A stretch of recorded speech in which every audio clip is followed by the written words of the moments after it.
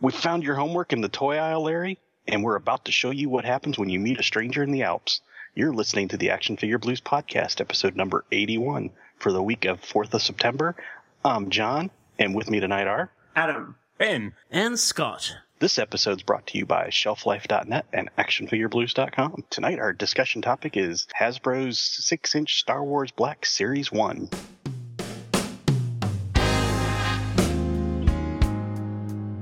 Now, come along and play with your little toys. You are a toy! You weren't the real Buzz Lightyear. You're an action figure. You are a child plaything. A toy is never truly happy until it is loved by a child.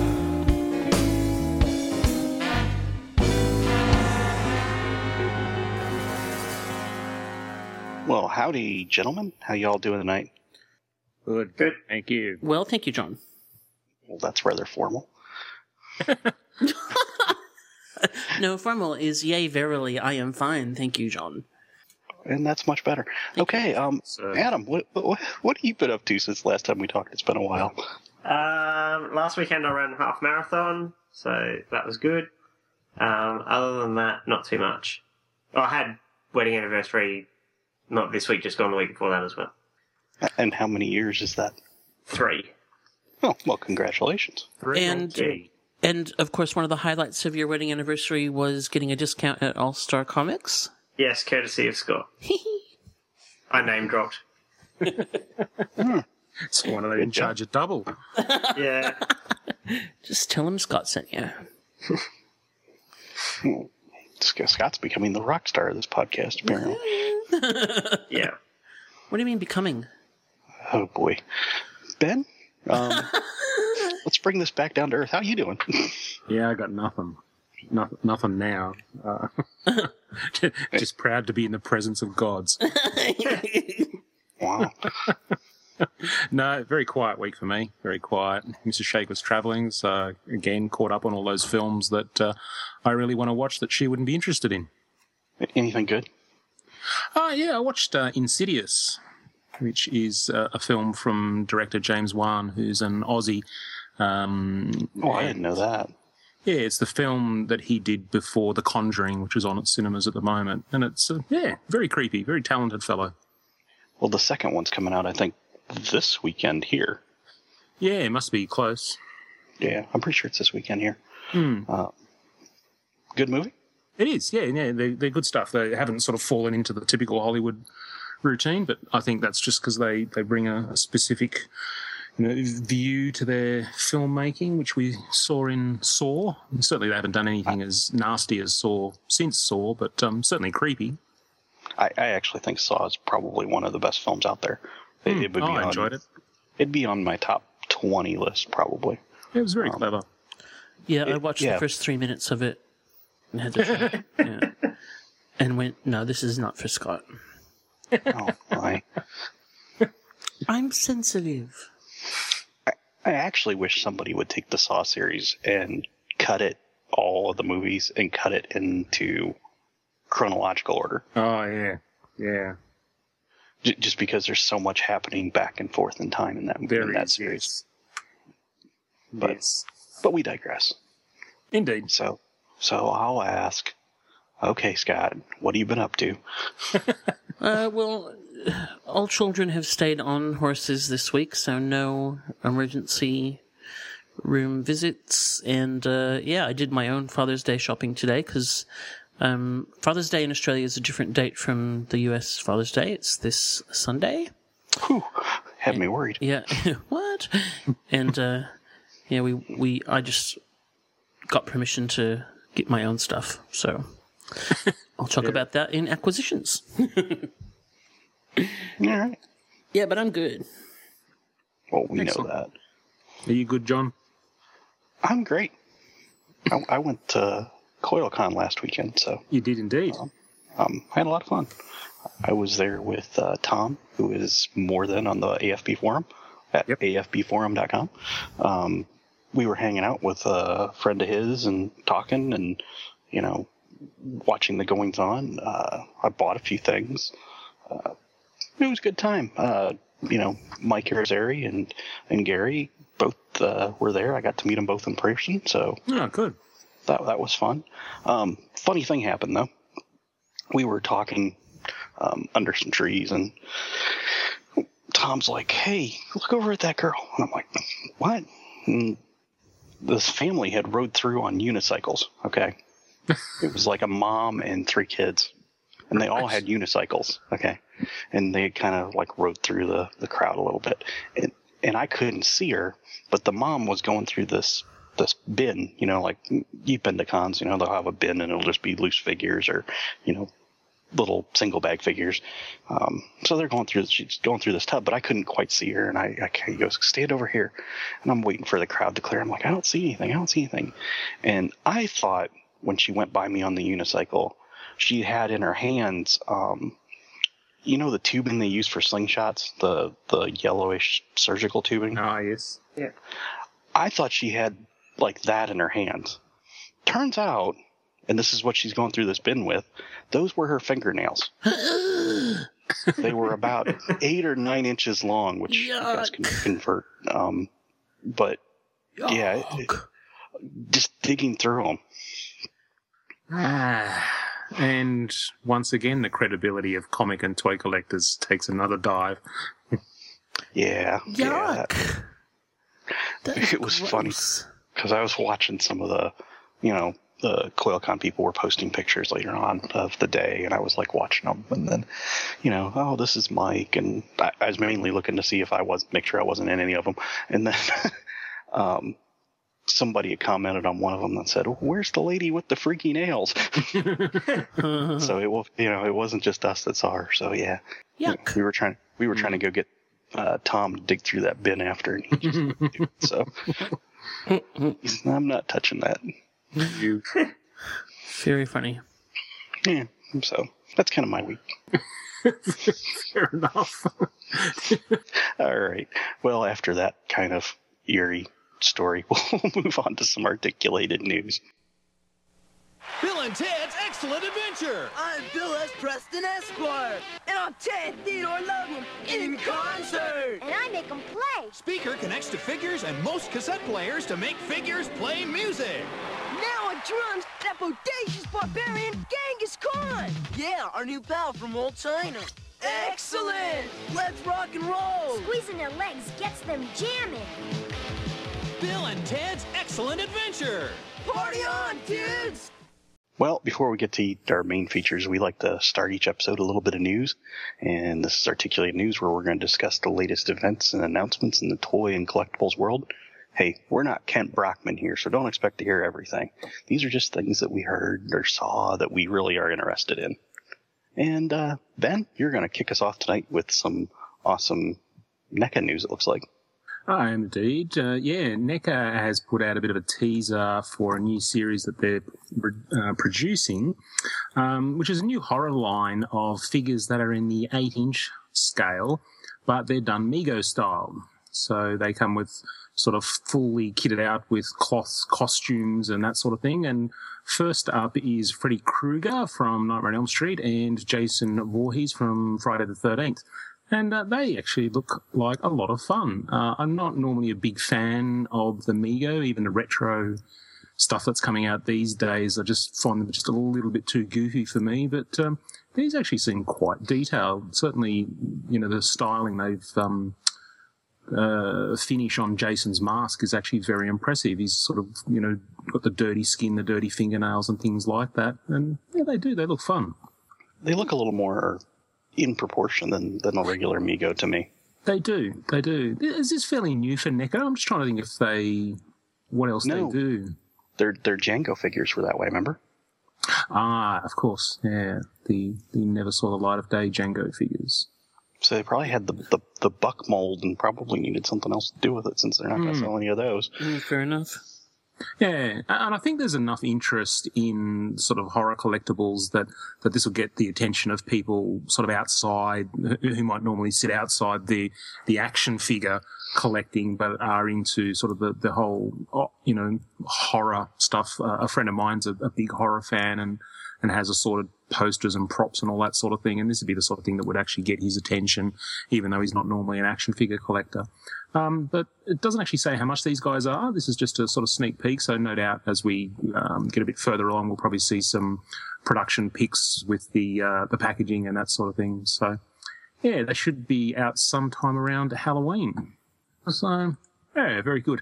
And in other news, of course, we have to have some Hot Toys news, and fortunately, it's nothing Iron Man related, so which is a win. And that is the Superman, the Man of Steel. I almost said Superman, Man of Steel, but it's just Man of Steel. Movie Masterpiece Series 1/6 scale General Zod collectible. So following on, obviously, from their Superman figure.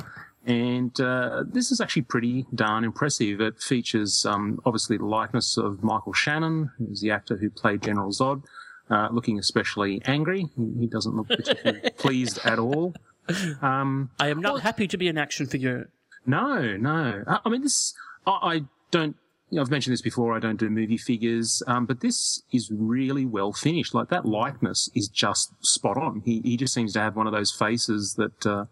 well, I mean, I'd still like to give some credit to the Hot Toys sculptors, but they've just captured it perfectly. It's very impressive. Doesn't seem to come with a swap-out head, so if you don't like him looking really angry, then you can pop his little helmet on and hide that face. He comes with, looks like he's got the usual relaxed palms, fists, open palms. Doesn't look like he comes with a lot of accessories compared to sort of most Hot Toys figures. So, but I guess the amount of tooling that went into the armour of that costume probably still justifies a pretty decent price. So keep an eye out for that one. That's out in sometime in Q2 or Q3 2014. So probably still a year away before we actually see that guy.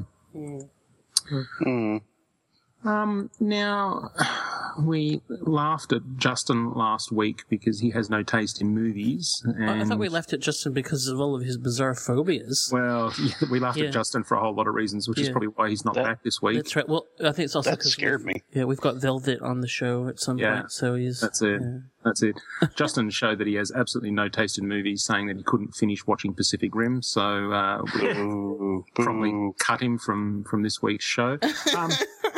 But we've actually got another Pacific Rim statue, and that is Striker Eureka. This is another statue from Sideshow on the hot on the trails of their other releases. So they're coming thick and fast. And I guess if you're a huge Pacific Rim fan and you're actually going to get the various Sideshow statues, you better start saving those coins, because it looks like they're not going to let up with the amount of Jaegers and Kaiju that come out. You could be up for sort of 8 or 10 pieces by the time they finish. And this guy's not cheap. He's actually $400 US, but given the size, it's actually quite impressive. So now, I haven't managed to see this film. Yeah, I've got kids and a life. Anyway, Are all the different characters that they're making, are they distinguishable enough in the film to, warrant people spending this kind of money on them? Yeah, I mean... Have you seen Transformers? Well, yeah, it actually is very similar. Except you can tell them apart. Yeah, well, that's right. What's probably impressive with the Jaegers in Pacific Rim is there aren't actually a lot of them.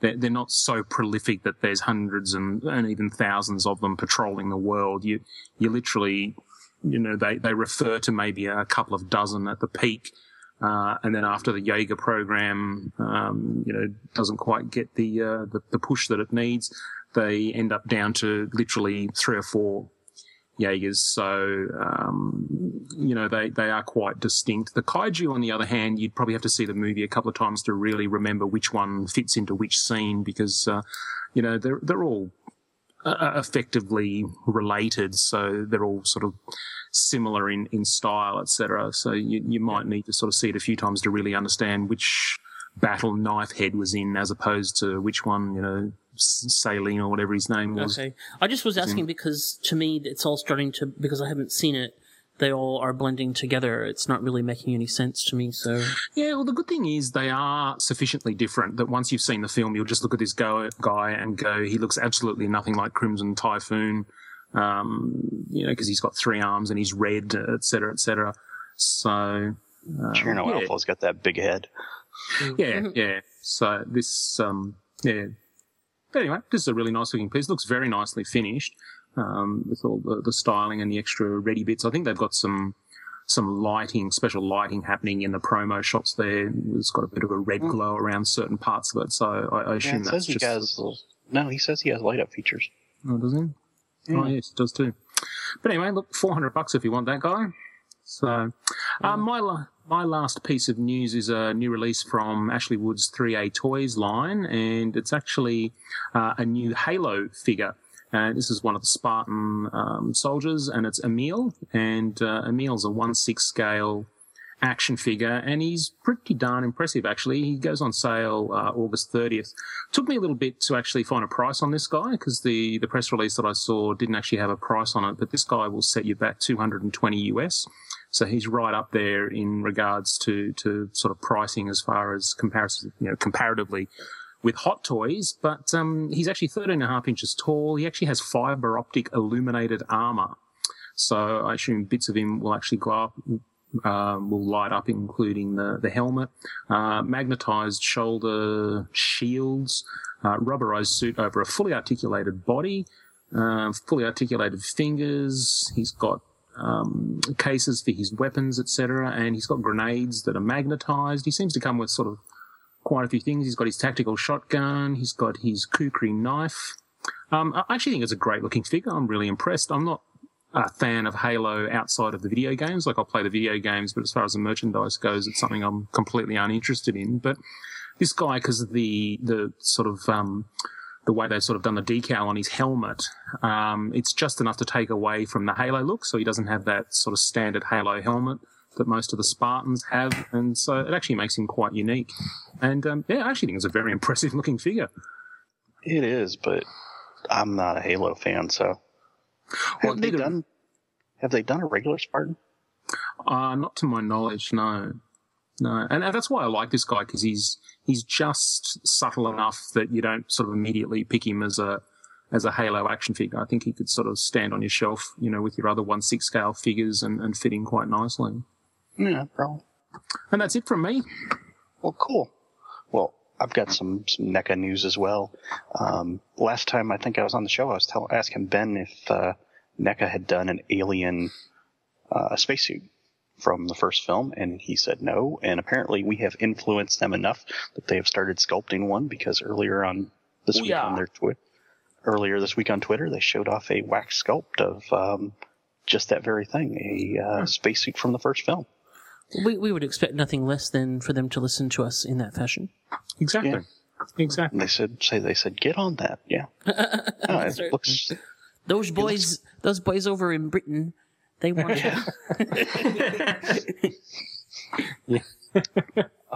looks pretty cool.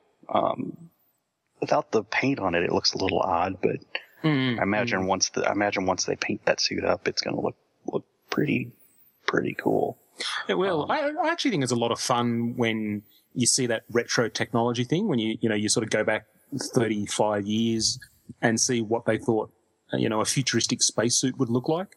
I don't know that it's that futuristic. That's not all that far off, really.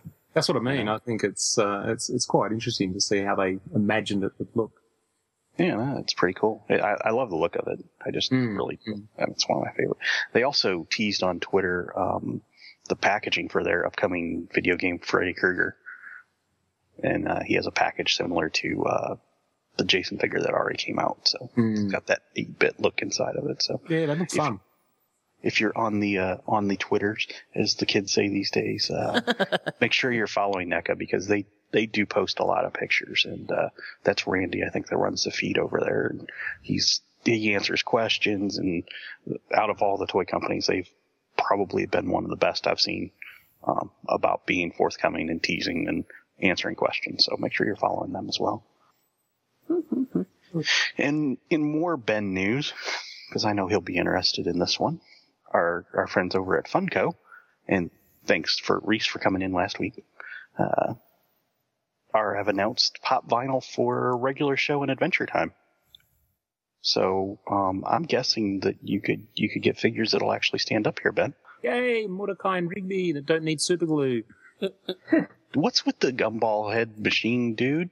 They don't actually explain it. I mean, you've got Skips, who's the giant Yeti dude. He's actually voiced by Mark Hamill, which is a lot of fun. And they've never explained why Benson is actually a gumball machine, and Muscle Man's best friend is High Five Ghost, who's like a Pac-Man ghost but with a hand sticking out the top of his head. They don't make any effort to explain it, but you just don't care. It's bloody brilliant. God, I laugh. Okay. Very I'll clever take show. that. The Game Boy one's kind of cute. I assume he's not a Game Boy. He's from Adventure Time, isn't he? He looks cute. But no, they look pretty good. I mean, Funko has yet to disappoint me, I guess, with any other their figures really. So And I it's don't just have any complaints. one more license that goes towards taking over the world. And speaking of one more licenses with Funko, our friend of the show, 4F45 from the Final Shot Saloon, he asked me if anybody was making Pulp Fiction figures because he had seen a pre-order on a website, and it turned out they were Pop Vinyl figures as well. So apparently we're going to get some Pulp Fiction. Did I say that? Did I say Pulp Vinyl? Okay. We're going to get some Pulp Fiction Pop Vinyl. Cool. Yeah. And in even more Funko news, they have teamed up with Super 7 to release the retro Aliens figures that were the talk of San Diego this year. So Super 7 really probably doesn't have the distribution that Funko does. So this might be an interesting not merger, because it just sounds like it's a deal for these particular figures, but sounds like a good partnership for sure. Yeah, good on 'em. And they said they actually put these up for pre-order on some sites, and it's a lot cheaper than they were at the show, because it was like $65, I think, for the set of 5. That's right, yeah. Yeah, so I'm fairly certain that our friend Reese has had something to do with it. that would not surprise me. Yeah, because he posted he has a Facebook album that says his Funko work, and he's added this stuff to it now. Oh, cool. Yeah, cool. Are you going to be getting these, Ben? No.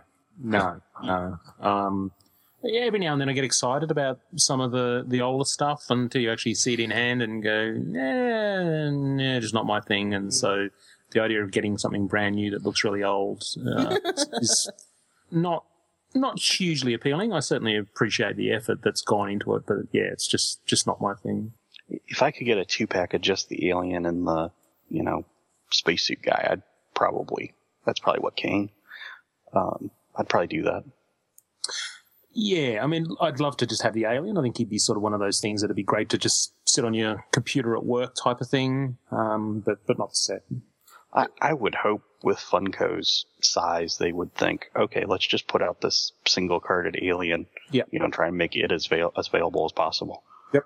Yeah, I mean, there's definitely a market for this. There are, I'm sure people that will very keenly collect it. I would have thought that, someone who owns a TV and film website, TV and Film Toys website, would be obliged almost to buy them. Well, see, I don't make AFB type money to be out going to buy toys all the time. So what? And statues. Right. Well, I don't even buy them now. I just get my assistant to do it. Yeah. Well, that's kind of what we figured. Tony Stark style. Yeah, that's right. No, yeah, he's no Pepper Potts. I'll tell you that. His name's Kenny. His name's Kenny for a start. Poor old Arnold walks away, head held low. No, Arnold's still the research assistant. This is my other assistant. Do you go in every day and say, "Oh my God, I killed Kenny"? It was very funny because on his I just hired him, and sometimes it takes a long time to kind of get to know people. But on the second day he came in, And he actually said to our boss, I was watching The Walking Dead last night, and you look just like the guy that plays Dale on The Walking Dead. and my boss, first of all, is like 20 years younger than that actor, and he was like, "Oh, can you really?" And so I got a picture and sent it around, and he was like, "Oh, damn!" So then he sent one back, so I had to pull out the "Oh my God, they killed Kenny." Then I already had it. I had it saved already. Ready to flick out there via email, but I said, look, I was going to hold on to this for at least a week, but so we got to joking stage fairly quickly. Good stuff. Yeah, good. All good. You guys down in Australia, you just know how to have fun. We sure do. That's the end of my news, so we will go to Mr. Adam next, and lay some news on us, lay some facts, drop some knowledge. Drop some knowledge. The first thing I've got this week is you might remember Icon Heroes had their statue of Castle Grayskull. I have a feeling that was ridiculously expensive for what it was, but anyway. They're now releasing an accessories pack to go with that, which includes Point Dread and the Talon Fighter. There's also a flagpole setup, the gun turret setup, and a big bone base thing to put your Castle Grayskull on top of. You can take the top half of Point Dread and the Talon Fighter and sit that on top of Castle Grayskull as well if you'd like to. So I assume that Castle Grayskull sold well enough to justify an accessory set. You would think. Where does the Point Dread fit? I assume back in I'm trying to remember where it fit on the original toy Castle Grayskull. You put it in place of either the gun turret or the flagpole of the toy, so I assume it goes in the same spot. It's not shown in any of the pictures we've got, so. Oh, here, we'll show you a picture of this, but we're not going to show you where it goes. That's right. You have to work that out. So does it say how much it is? I've seen one thing saying that they saw the pre-order kit for $175, and the castles was available on Amazon for $140. And how big is that castle? I think the castle itself was kind of, I'm just trying to think, it'd be about 8 to 12 inches. A bit bigger than that, probably. It wasn't the biggest thing you've ever seen. It's an interesting piece, given that it doesn't actually kind of go with anything. Yeah. Just with a statue of Castle Grayskull that maybe you've already bought. Kind of like how they did that leg base where you can take the underneath part of it out and then just have it like standing on legs. Yeah. To me, it looks like something that belongs in the bottom of a big fish tank.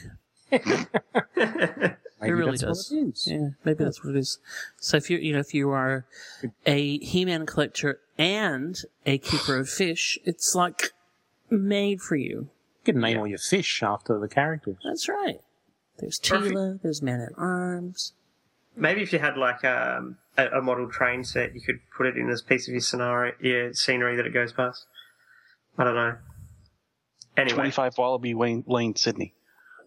That's right. Good one.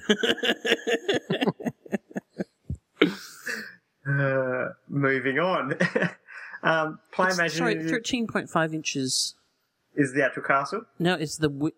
The width of the base. No, yeah. the base. Sorry, is the width. The height's 4.4. 4.4. Yeah. And that looked like it was about half to a third of the actual castle, so the castle's probably there for around somewhere around 9 to 13, 14 inches, I think. Anyway. I think it's cool. I mean, I think that it's a great idea if you've actually got the stuff already. But yeah. It's also a good way maybe to move some of the extra units of the castle that hadn't moved. In any case, it's an interesting choice. Moving on. Maybe we should start a petition to have Mattel do that for their Castle Grayskull that's coming. We'll have to get on our German listener base because we know we're big in Germany. Get them to start the petition, a letter writing campaign. That's what kids still do these days, right? I'm doing it wrong.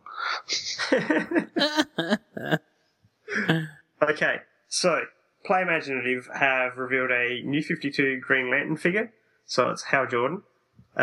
It's their third DC Comics Super Alloy figure goes around. So it's about 12 inches in height, so therefore it's 1/6. Based on 3D models, yada yada yada.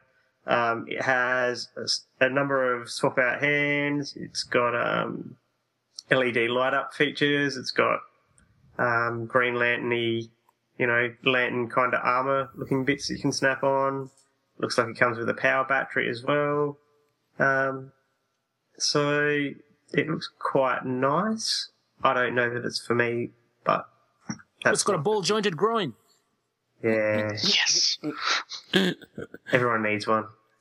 I like that they are doing these more comic accurate ones, because they appeal to me more than the weird freaky styling ones. Yeah, that's fair call. It also comes with a stand, so... Wait, you're missing the most important part. A screwdriver for opening the battery compartments. Whoa! What, Yeah. it comes with a screwdriver? Yeah. Are you serious? Mm-hmm. Wow. Mm-hmm. And a microfiber cleaning cloth for getting Yeah. rid of fingerprint marks on alloy parts, and it's been tested for oxidization, paint chipping, paint fading, and electronic and battery tests. There you go. It certainly comes with plenty of extras, doesn't it? I mean, you're getting 10 hands, 2 heads, and about 1 billion sort of snap-on green construct thingies. Indeed. Now, there's something I actually like. It has a die-cast remote control to control the LED lights in the figure.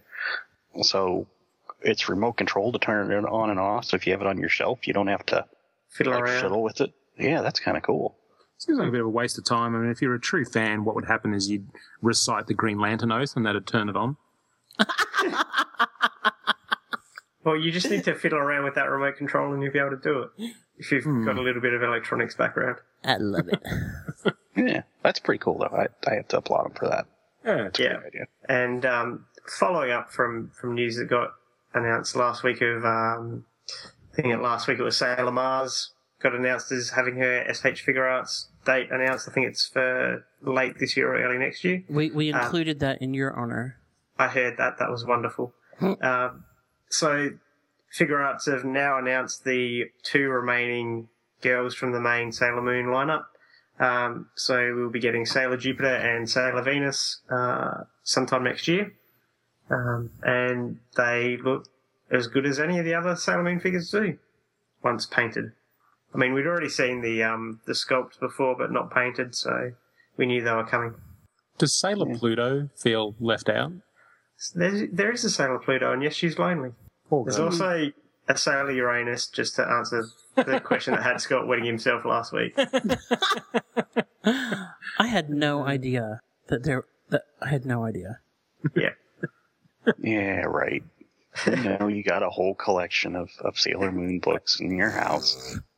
He's got the costumes, Oh no.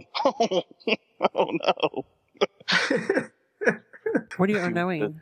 I was thinking of you in a Sailor Moon costume. Heavens. Do you wear the wig? Do you wear a wig with it, or That's just not my style. Sorry. the little beard? Oh, I don't know. I'll talk about my dress ups later. Worrying. Worrying. Yeah. I concur. Moving on.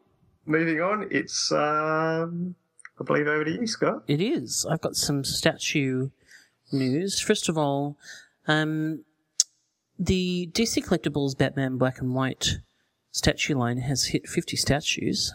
Wow. Wow. I know. The Sean Murphy one that's just come out is on its way to me, and it is I think going to go really nicely with the Batman Beyond one, because it's a handstandy type thing, but in a different direction.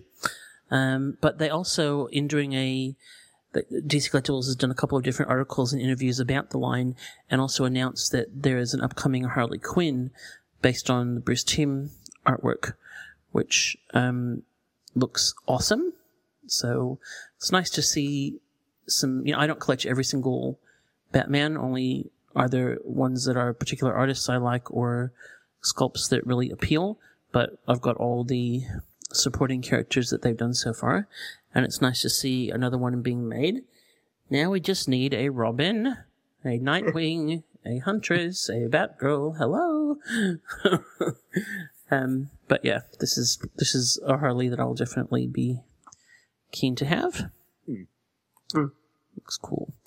And then there's some Kotobukiya news. First of all, there are production updates for two that we already knew were coming. The Deathstroke Artifacts statue, which is the 1/10 scale, part of the 1/10 scale line, and then the larger Superman for Tomorrow artifact statue that's going to be the same scale as the bigger Batman that they've done.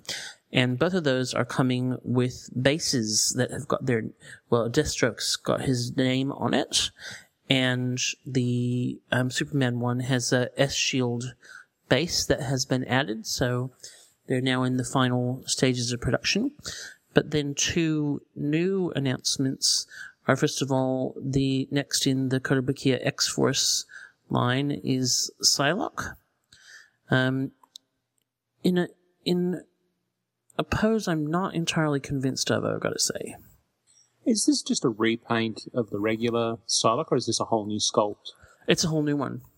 Yeah. Oh, yeah, it is too. It is, yeah, because the other one was on a Sentinel-y thing, and... I guess it just shows how fast things move in terms of, or how slow, I guess, the production process is, because this piece has probably been in the works for 18 months now, something like that, and Psylocke's got a completely new costume in the comics. Yeah. So, I mean, they've done an X-Force line that has had Wolverine, Warpath, X-23, Archangel, and so this is the last piece. Oh, and Deadpool, I think they've done as well. And and this is, I guess, an extension of that. But yeah, you're exactly right. I mean, looks good. The pose is a bit awkward to me. She's got a swap out. She's got her katanas and then a swap out psychic blade, and beautifully. I don't mind it. Yeah, beautifully done. And then. We already knew that Kotobukiya was doing an Artifacts Avengers line to complement the Justice League line, and now we have seen the Hulk, and he looks so cool. He does. It's very impressive. Oh my gosh, that looks fantastic. I hope that they keep the lack of base. It looks quite nice without one. Yeah, I mean, I think if, like, with the Justice League ones that they've done, they stand without a base. Like, I reviewed the Artifacts Aquaman one a while ago, and that has a base, but it's not attached. It's not like the Bashoujo ones where, they're either stuck to the base or they have to have the base. So I think this is hopefully going to be the same, because he looks fantastic without it. And probably will be one of the most reasonably priced Hulk statues out there you can get. I mean, it's 1/10 scale, but he's still, like, in order to scale with the other figures, he's going to be about 10 inches tall. So, very cool. And that is the news. Well, cool. You know what time that means it is. Break time? It is time for everybody's favorite podcast game. We'll come right back with that. Oh, I thought it was break time. It is not break time. Can I have a Tim Tam? You can. Okay. My name is. What? My name is. My name is. It's named Sadie. My name is. My name is. What? My name is. It's named Sadie. My name is. What? Excuse me. My name is. It's named Sadie. Can I have the attention of the class for 1 second? Well, it's time for everybody's favorite podcast game, Name That. And as always, I kind of come by and drop some sounds, and you guys guess what they are. I play the picture version over at tvandfilmtoys.com, so come over and play that on Tuesdays and Thursdays. But over here, we play it with sounds because this is a podcast and it'd be silly to play it with pictures. And last time, we heard a little commercial sound that sounded a little like this. Ramming speed! Fighting for air against the tyrants of wind! Hovercraft, away! And gentlemen, did anybody notice that somebody got this one that once it knew what it was? Or I did. I didn't actually realize that someone had got it. Was that on the forum? Yes, they came over to afbforum.com and made a guess. I was actually thinking, and I just can't think of anything I guess outside of G.I. Joe, which is sort of the first place you go to for hovercrafts, the only thing that comes to mind is something like Toxic Crusaders. No. Great guess, though. No. Yep. I already saw what it was on the thing forum. Yeah, because On the thing. Because Adam keeps up with all the forum events. So Well, what was it? our good friend Eddie3249 Good old Eddie. got this one, and it is an Air Raiders commercial. Oh, cool. Yeah, so I don't even know what Air Raiders is. you gotta go study up on vintage toys. You really do. For somebody that grew up in that era, you're very disappointing. What era are we talking about? Like what? Like 80s. You know, you should know these things. Yeah. As somebody that runs a website, you should know these things. Excuse me.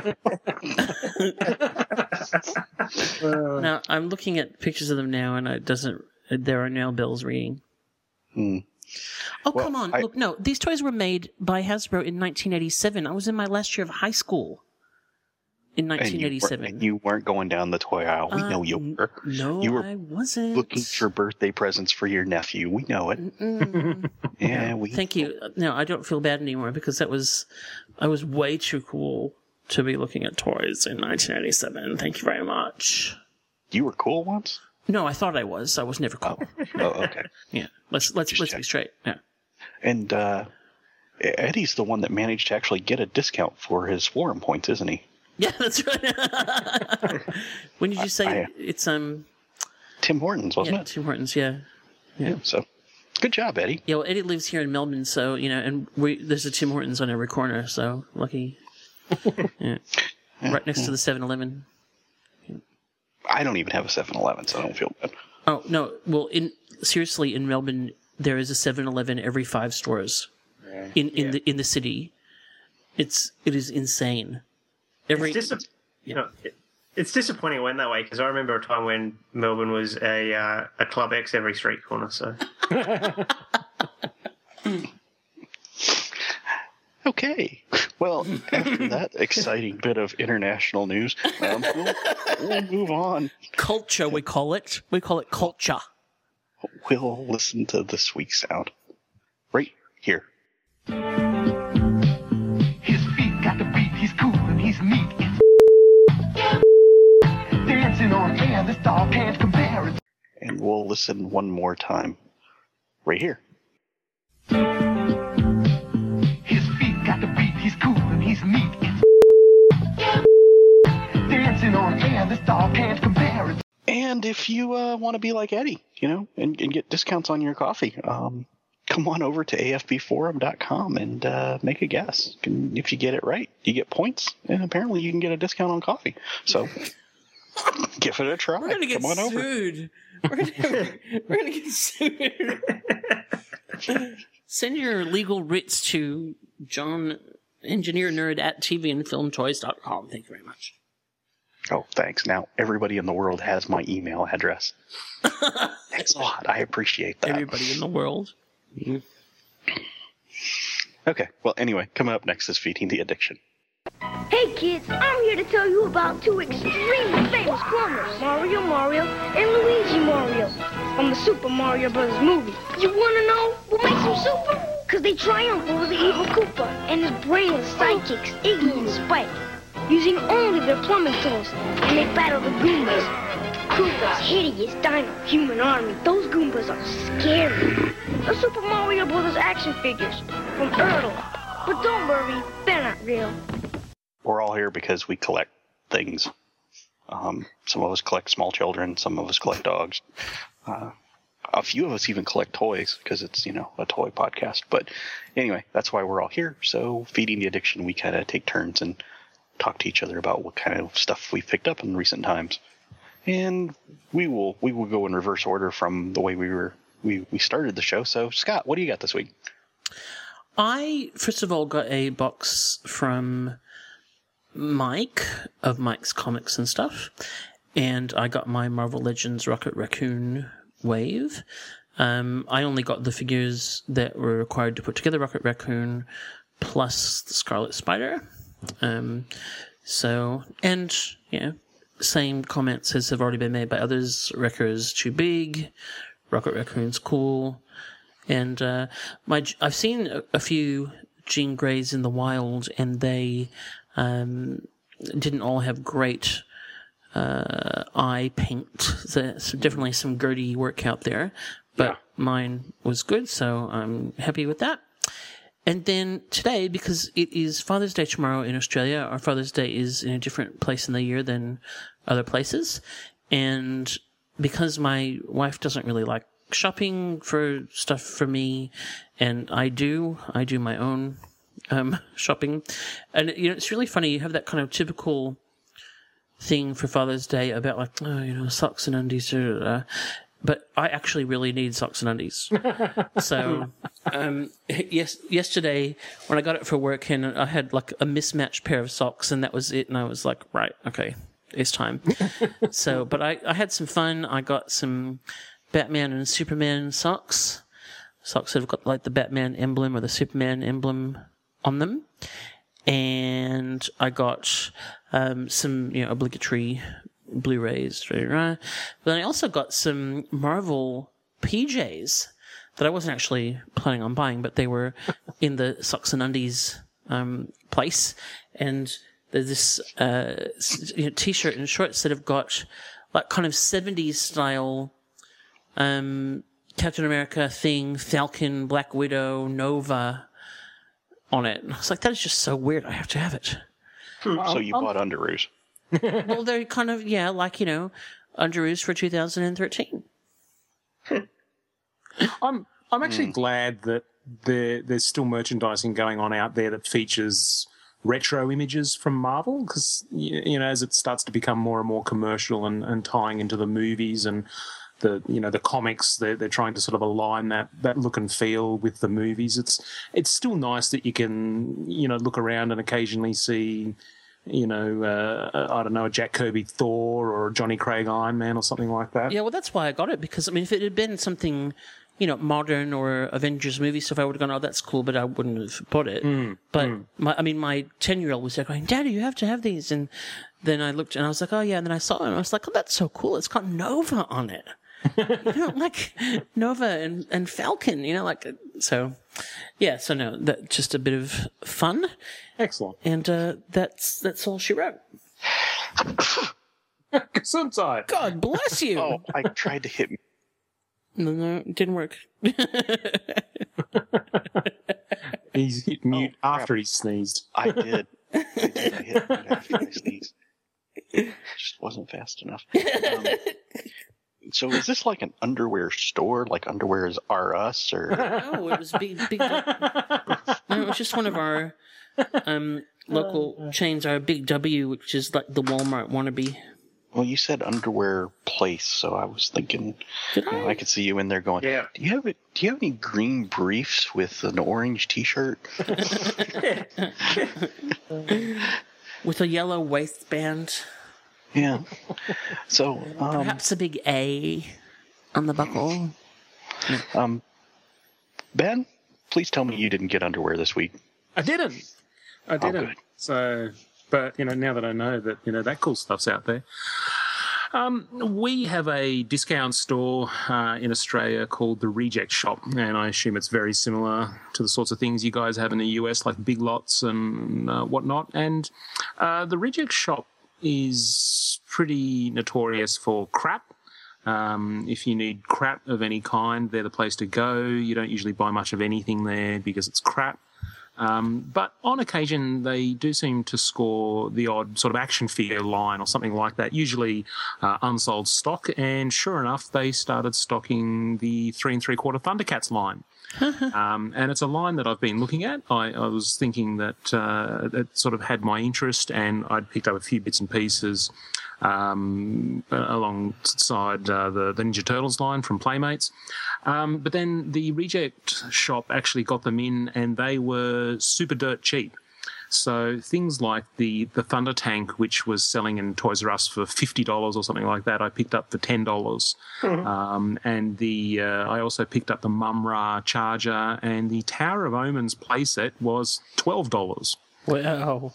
Which was very good. And I mean, things, it was one of those lines where it was a bit odd. So, for example, if you wanted one of the sort of the lizard soldiers, you actually had to get it as a playset. Not a playset, but like an accessory with the cannon. So it's sort of, you get the big gun that comes with a lizard soldier. And I think they were originally retailing for $30 or something at Toys R Us. And I actually picked up a bunch of those because they were $7 each. So it was actually really good. And I've actually had them for a few weeks now, but I actually picked up the Thunder Tank. I actually picked up from Target of all places because it was just $7, and they actually had 4 of them. So I actually picked up all 4, and I helped out. I helped out a friend of the podcast and managed to score him one when his Target didn't have any. And the other 2 I've actually put aside because every Christmas I package up action figures for kids that are doing it a bit tough. So, I've put aside a bunch of stuff starting for that. Oh, good for you. Good for you. Now, did you get the other add-ons for the Thunder Tank that come with the figures, or? I did actually pick those up as well. Yeah, I completely forgot about that. The additional sort of side bike thingies that come with Lion-O and Tigra, they were packaged similar to the Lizard Cannon, so I picked those up as well. They also had a whole bunch of the 3 3/4 figures that were, I think they were only $5 each. And so not only did I finish off my set, I actually got an additional 6 figures too, with those the Thunder Tanks that I'll give away for Christmas. Oh, very good. Very, very cool. Very cool. So I think good man. Good man, Ben. All that stuff, and it probably cost me about $120 all up. Wow. That's pretty impressive. Well, I got to ask Adam now. I mean, can you top that, Adam?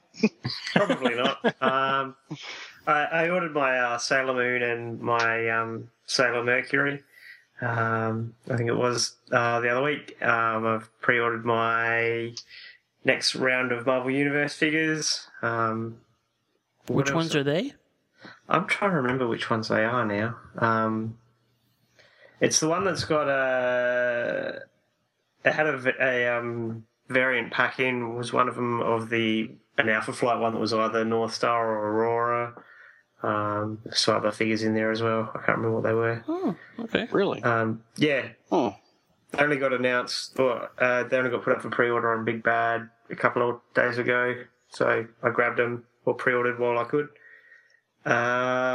What else? Apart from comics, bought cheap on behalf of Scott. Yeah. Other than that, I bought further running gear, and that's about it. Interesting. And Mr. John. Well, I managed to finally get all of the Duck Dynasty figures, and they've been pretty sparse around here to find, so I have all 4 of them now. And as soon as I got the last 2, I found out there was a Jeep and a boat that came with one of them, so... So, can someone please explain to me what Duck Dynasty is? It's a reality show about these guys. It's a family. They started a business making duck calls. That's the short version, and that's their business, and it kind of follows them. I've only really heard about it in the last few weeks or so. I've seen people mentioning it. You mentioned it. Someone posting about it on Facebook, and I'm like, what the heck is this stuff? Well, it restarted here. The new season started here. Oh, okay. A couple weeks ago, so that's probably why you're hearing more about it. But so they're from Louisiana. A bunch of hillbillies star in a reality show, and they score an action figure. Yeah. So where are the Jersey Shore figures? I don't know. One with with like a voice box that says dumb things like come at me, bro. That's me on Saturday night. I don't know, but these are pretty cool, and they're pretty much, I think, Walmart exclusive too. So, from what I've been able to figure out, there you go. But Anyway, I got some other stuff last week at CoilCon. I managed to pick up a G.I. Joe figure. As you would expect, I would pick up at least something G.I. Joe. Some other little knickknacks, and I picked up the little Walking Dead mini figures that Funko's put out. I picked up Merle Dixon. Oh, okay. With his removed, his hand cut off, and he has a blade. Spoilers. What do you think? Are you happy with it? Yes, except for like the Doctor Who Titans are articulated. There's no articulation in these. That's the only downside that I really see. I mean, do you need it in a little vinyl figure? No, but a little arm joint would have been nice, but or maybe even the head, just so you could turn the head a little bit differently. But they're cool. Kokomo Toys down there is a really cool toy shop where CoilCon was held, and they actually had opened all the boxes, so you could see what you were getting. Ah, okay. So that's a different way. Yeah. Well, if you're in a toy shop like that, you can do that, and so that made it a little easier, because I was like, well, I don't know what I'd want, and the only ones they had were Merle and a bunch of zombies. There was no Daryl there. That's who I was looking for. Yeah. And they had a Heisenberg figure, but he wasn't for sale. The non-articulated Heisenberg figure. Yeah, I'm not too sure about that now. I'm kind of glad maybe I didn't order one of those up front like I thought. Yeah, me too. Yeah. Yeah, I may avoid that at the price they're at for an unarticulated figure. So, Anyway, has anybody got anything else they've acquired? Nope. No. Adam, you good? I'm good. Okay. Well, if everybody's good, we're going to move on to Red Carded. What is this, Bizarro World?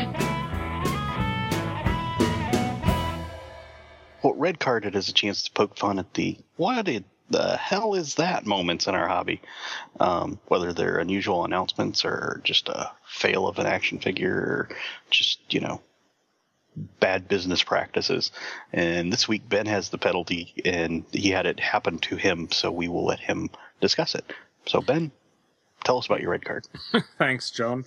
Well, as we know, the Maddie DC Infernal Crisis sub did not go ahead for 2014, so I'm not getting my Doomsday, despite a bit of effort by Scott and myself to have a bit of a chat to Toy Guru, etc. So anyway, very disappointing. Lots of discussion on the internet, lots of wailing and flailing of arms, etc. But as if that wasn't bad enough, and we thought that it was all settling down and just would become a distant, painful memory, Digital River had to have the last laugh. And I received an email from Maddie Collector, and I mean, at the best of times, they're mostly indecipherable. But this one actually says, Dear Ben Mulder, we are unable to complete your order due to an authorization failure from your bank when attempting to charge the credit card used to place your order. For this reason, your order has been cancelled. And I thought, well, that's really interesting. And I'm sort of looking, and I thought, oh, this is for my club Infinite Earths subscription for 2014 that hasn't gone through. So I was quite perplexed, and I thought, okay, well, I'm not being charged, so it's not a huge deal. But I jumped on the forums and I posted a topic asking if other people had received the same email, and sure enough, yes, they had. And a couple of our American friends had actually gone so far as to actually call Maddie Collector, which is something I certainly wouldn't bother doing from Australia. But as it turns out, this is the default email they chose to use when informing people that the 2014 sub was not going through, and then, of course, that they wouldn't be charged for the sub. So instead of actually coming up with some kind of email to describe the fact that you weren't actually getting the 2014 sub, and so because it had been cancelled, they've obviously chosen to use some default email that already existed. I'm sure this is the sort of thing that actually does go out to people when they, say you lose your credit card and you get a new one with a new number. This is the sort of email that you would automatically get. And so as a last-ditch jab in the eye from Maddie Collector, we get this completely inappropriate email sent out, and you can imagine being the poor person at, Maddie collected the information line having to answer the same questions over and over and over again because someone chose to send this out. So once again, Digital River proving that they have absolutely no idea. And that's why we're red carding them this week.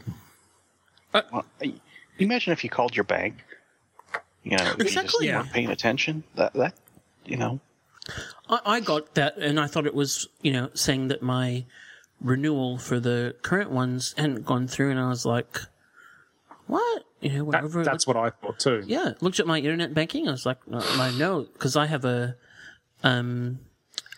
do have a debit Visa that I use for this sort of stuff so that I can't get scammed, so I do need to make sure that there is money there, because it's not just a credit card. And I thought, damn, I thought there should be money there, and then I looked and there was, and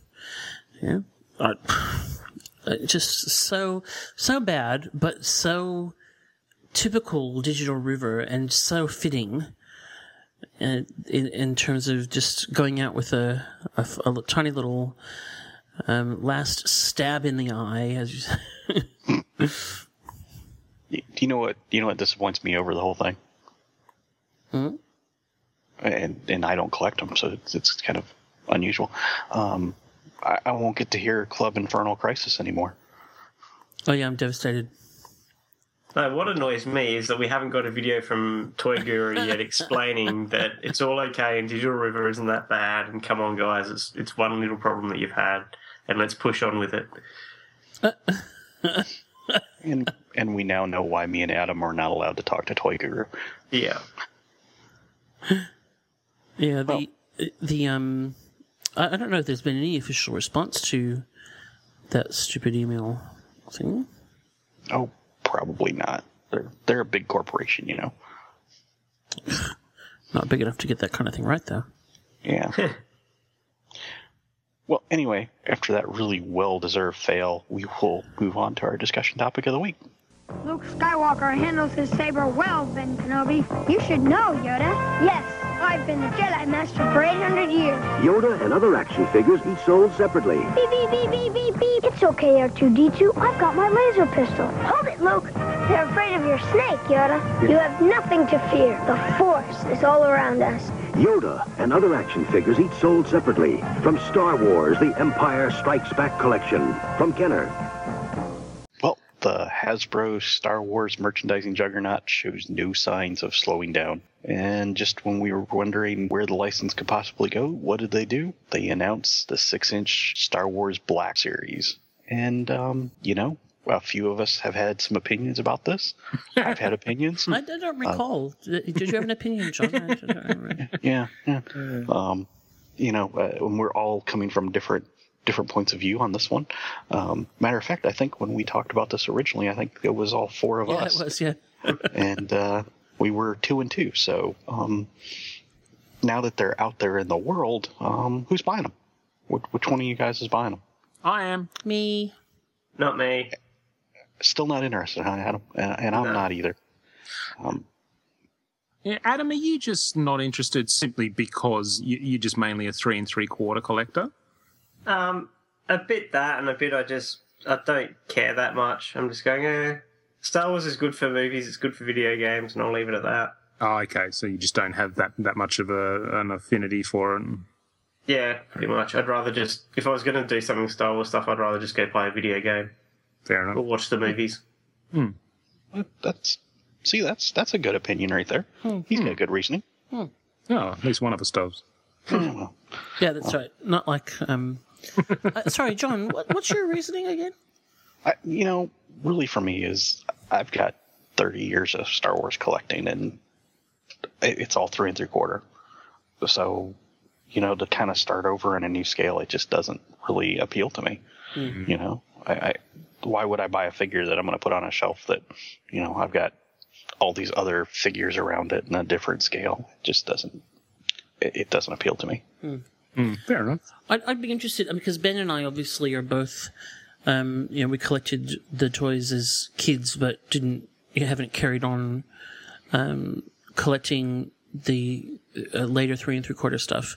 And I wonder if the 6-inch line is going to appeal more to people like us, where, you know, I don't have a 3 3/4 collection. I've just got the memories of what I had as a kid, and so it's kind of like Christmas all over for me, you know, because I haven't been collecting this for a long time.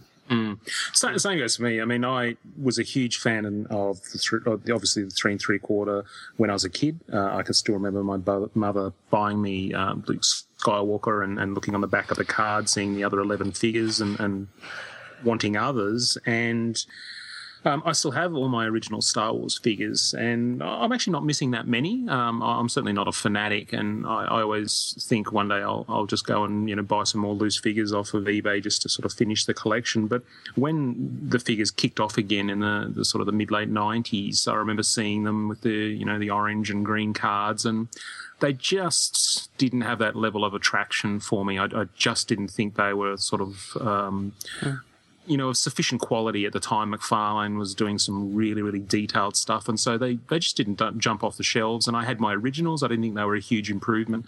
And I guess by the time the 3 3/4 stuff really picked up in successive years, and the sculpts got better, and the character selection got more varied, I'd sort of missed so many by then that I never had any real enthusiasm to then go back. But I mean, I have picked up select pieces, mainly the vehicles. Like Justin, I've got the you know, an AT-AT and the big Millennium Falcon, etc. But I never sort of devoted myself to 3 3/4. So this was a great opportunity because 6 inches my scale. Yeah, and I think the other person this is appealing to is people that have maybe in recent years have, and like I have, but it just doesn't appeal to me. Maybe that are Star Wars collectors, but have been maybe disenchanted, you know, with the, you know, ponderous Darth Vader, whatever they're up to now. You know, it's giving them something to buy to kind of fill that void, especially if you were a Star Wars collector, you know, and you kind of burned out on the 3 3/4 figures. I think it's appealing to those folks as well. Yeah. Yeah, fair enough. Whereas you are a 3 3/4 collector, really. Anymore, yeah. I mean, I've got G.I. Joe, and I've got, you know, Indiana Jones and some of the Marvel stuff. So, you know, that's kind of more my thing, kind of all over the board. Fair enough. Now, this is mainly for Ben and Scott, since Adam, we know how selective he will be. But are you guys going to cherry pick the line, or are you going to buy them all? Oh, for me, if they can maintain the detail and the character selection that they're doing now, I mean, we've seen Wave 2 and all of Wave 3, and I'm a lock for all of them. I'll buy them by the wave, not a problem. I'm not a huge fan of, I guess, the later films, in the sense that I don't feel a need to own an Anakin Skywalker in any way, shape or form other than as Darth Vader. I don't, you know, whereas I'd happily buy the Jedi and the Sith and the clone troopers. I guess I just have more of an affection for the, you know, 4, 5 and 6. And so for me, Obi-Wan Kenobi is an old guy with a white beard. Yeah. Scott? I probably will end up getting all of them because I'm too lazy to be selective. Oh, I think that's what I'll do too. I mean, we've already seen some of the. I mean, I think Wave 2 or 3. There's a you know, General Kenobi, and you know, with the beard, etc. And it's not the old Kenobi, but I'll still end up picking it up. I think it's one of those things that I'd probably get to, you know, Wave 15 and regret not getting some of them. Yeah, and it's just so easy to order them from Mike. I mean, my set came in the nifty little Hasbro box. So yep, same. I think one thing that will probably keep me completist on it is, I mean, at this stage, well, and we'll talk about packaging in a moment, but I'm planning on keeping mine, you know, in the package. They are openable and repackageable. But, you know, because I don't have a display space for them, and that sort of thing makes me more OCD about not having stuff. Yes. Until they get to, you know, the Wave 32 Darth Zaro figure. Yeah. You know. And look, I'm more than happy to I'm more than happy to collect all the different Sith, and if they're only on screen, or the Jedi and they're only on screen for a few minutes at a time. I'll probably get peeved if they just keep producing, a different, like a New Hope Darth Vader, and then an Empire Strikes Back Darth Vader, and there's a slightly different silver tinge to the bolts on his, on the mouth of his helmet or something like that. I mean, for me, bring out one nice Darth Vader and I'm sold. I don't need a removable helmet version down in Wave 17. I was kind of looking through the waves that are coming out.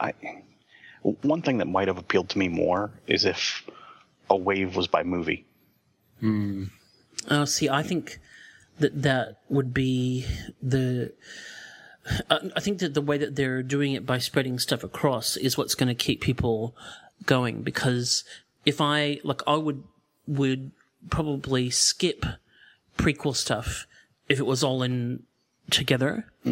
But because it's sprinkled out, then, it's kind of too hard to kind of pick and choose. Just go, yeah, well, I'll have that. And once you start skipping waves, then it's easy to stop collecting a line, Well, maybe not even by wave, but like the first Leia they're doing is the Slave Leia.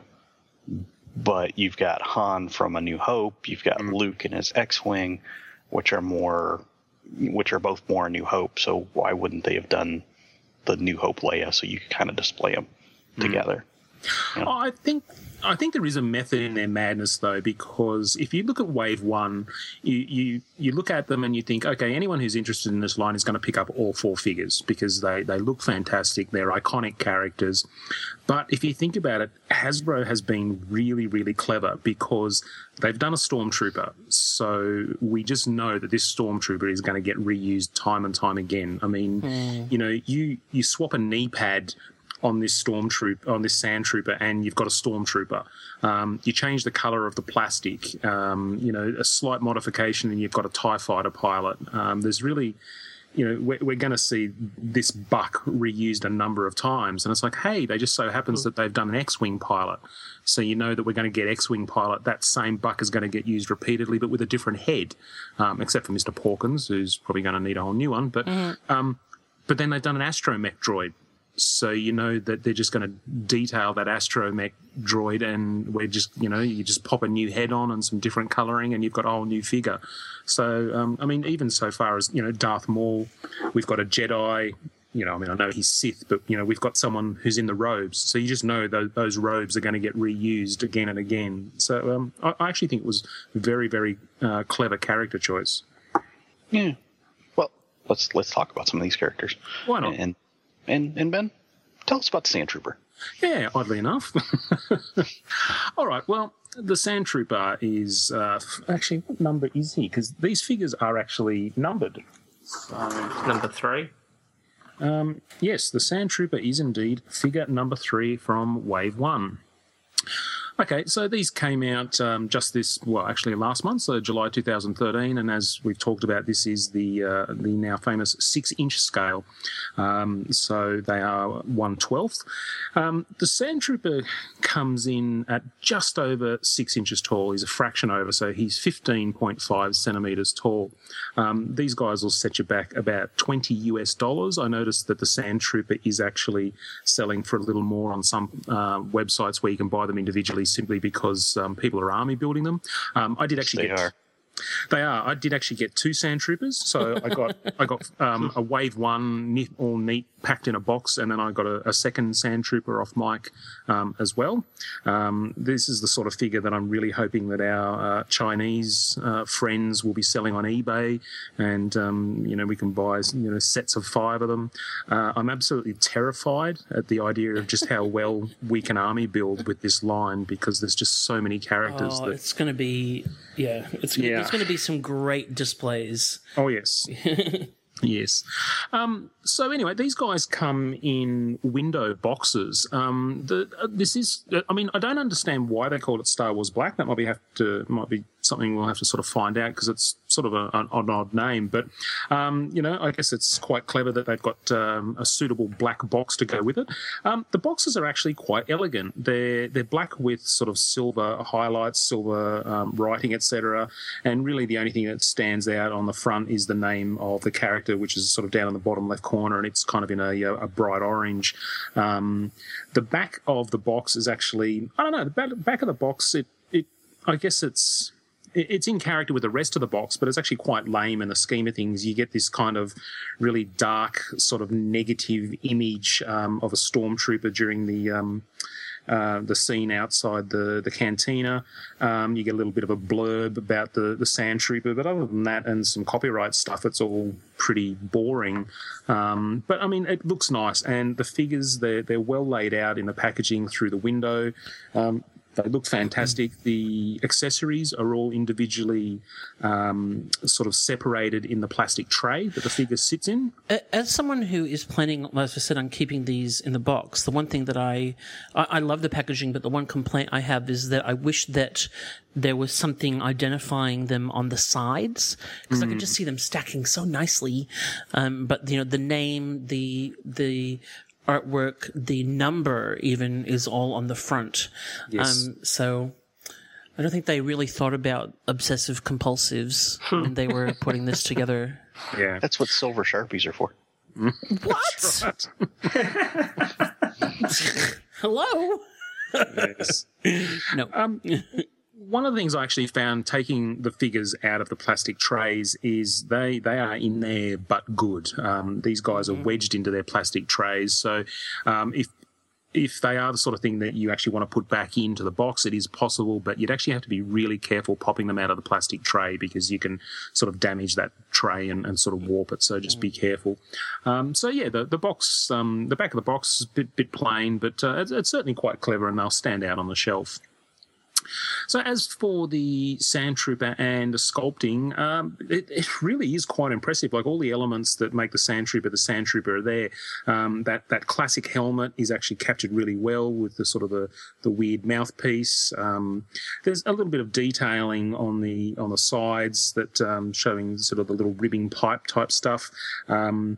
The little sort of awkward knee pads are there, the weird sort of ammo pouches. Everything's there that makes a Sand Trooper what the Sand Trooper is. They haven't actually...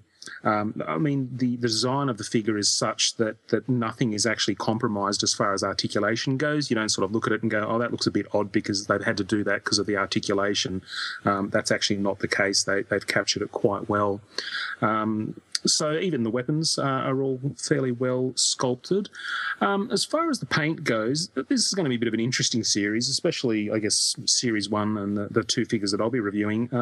The Sand Trooper is actually cast in white plastic, so there's not a lot happening there. But what they've done is to make him, a Sand Trooper, is they've dusted him up a bit. So he's got quite a heavy sort of dry brushing over his armour to sort of give it that sandy, dusty look. It's actually a bit over the top in places. It's quite heavy on the helmet and sort of on his back. But, I guess that's what sort of differentiates a Sand Trooper from a Stormtrooper. The only other sort of colouring that's there, obviously, you've got the under black, sort of where the joints are, sort of that bodysuit that they wore under the costumes. So the rest of the colour really is just some blue detailing on the helmet and some bright orange on that sort of shoulder pad, shoulder sort of pauldron kind of thing. It's kind of hard to sort of talk about how well the paint has been applied on pretty much anything because there's just not that much paint. But I've actually found that the black is quite sloppy in especially on the magazine's pouches on his side. Some of the joints are a bit sloppy, but I guess it's kind of almost in character for. It goes well with the character given that he's sort of rough and tumble Sand Trooper. There's a little bit of slop on the helmet with some of the detailing. I think that's probably the weakest thing of this series. The sculpt and the articulation really do stand out. So he's hoping that they can sort of make some amends on some of the later figures with the paint. Articulation-wise, this guy has all the usual stuff you would expect for a 6-inch figure, which is actually great because, as I said, they haven't had to compromise anything. He comes with a ball-jointed neck, so you can actually rotate the helmet left and right, up and down, and from side to side. So you can get, you can tilt the helmet and get that sort of quirky Stormtrooper look happening. One thing is, even though this guy doesn't come with a swap-out head like a couple of the other figures, you can actually pop his helmet on and off. What is interesting is because it's actually a ball joint, you have to wonder then if subsequent figures that actually come out in this line will also have the ball jointed head where the heads can pop off, because then you obviously assume that, will Luke's head pop off and then actually fit on the Stormtrooper action figure. So that'll be something to keep an eye on with successive figures. Comes with all the usual sort of, Hey, Scott, go try that while we're talking. That's right.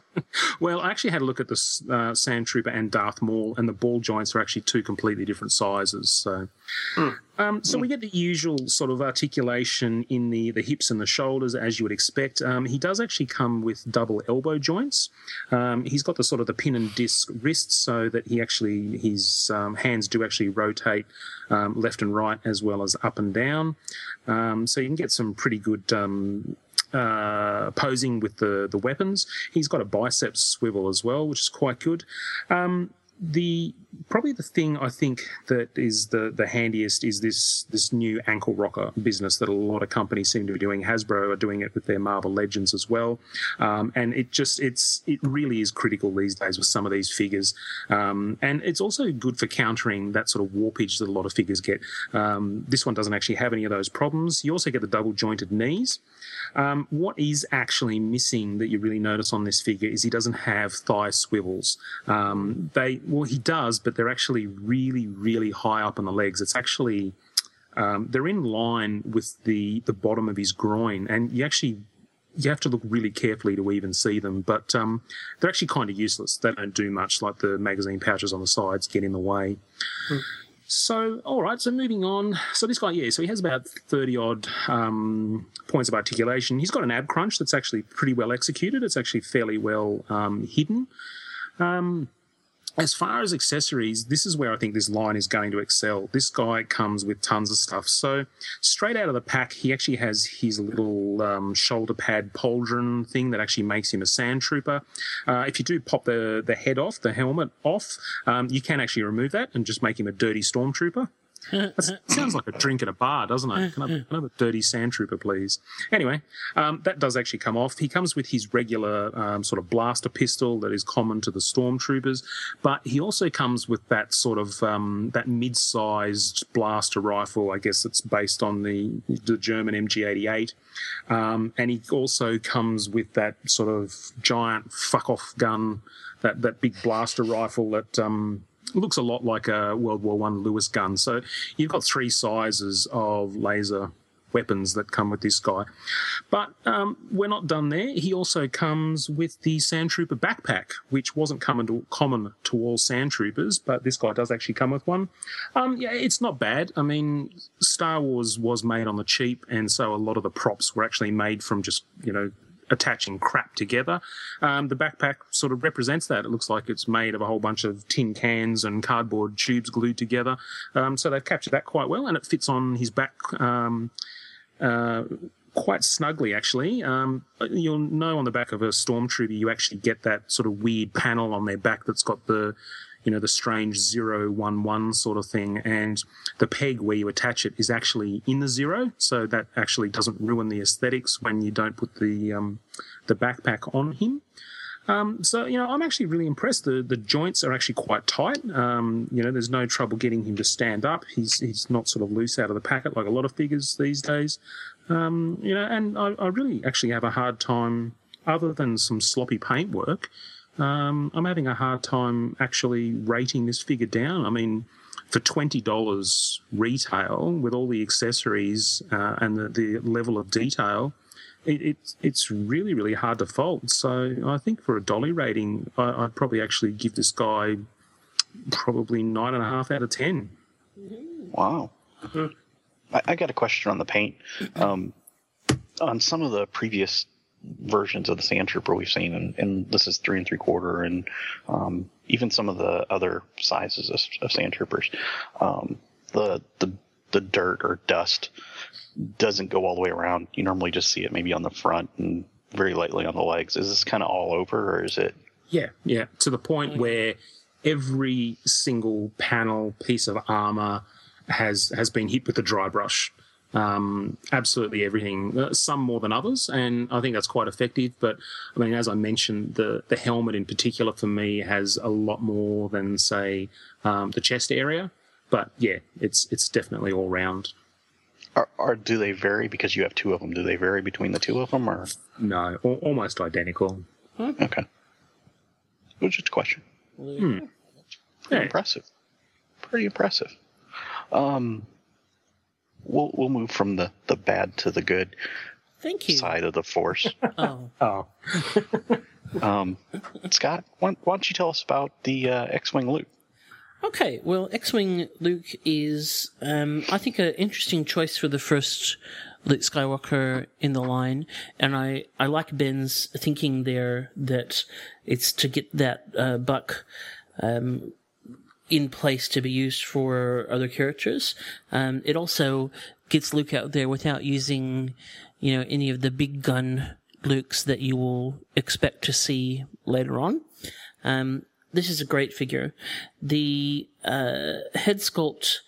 One thing I guess that I would be hoping to see from a 6-inch Star Wars line is that the scale gives them a little bit more of an opportunity to really go for likeness, more than you can in 3 3/4.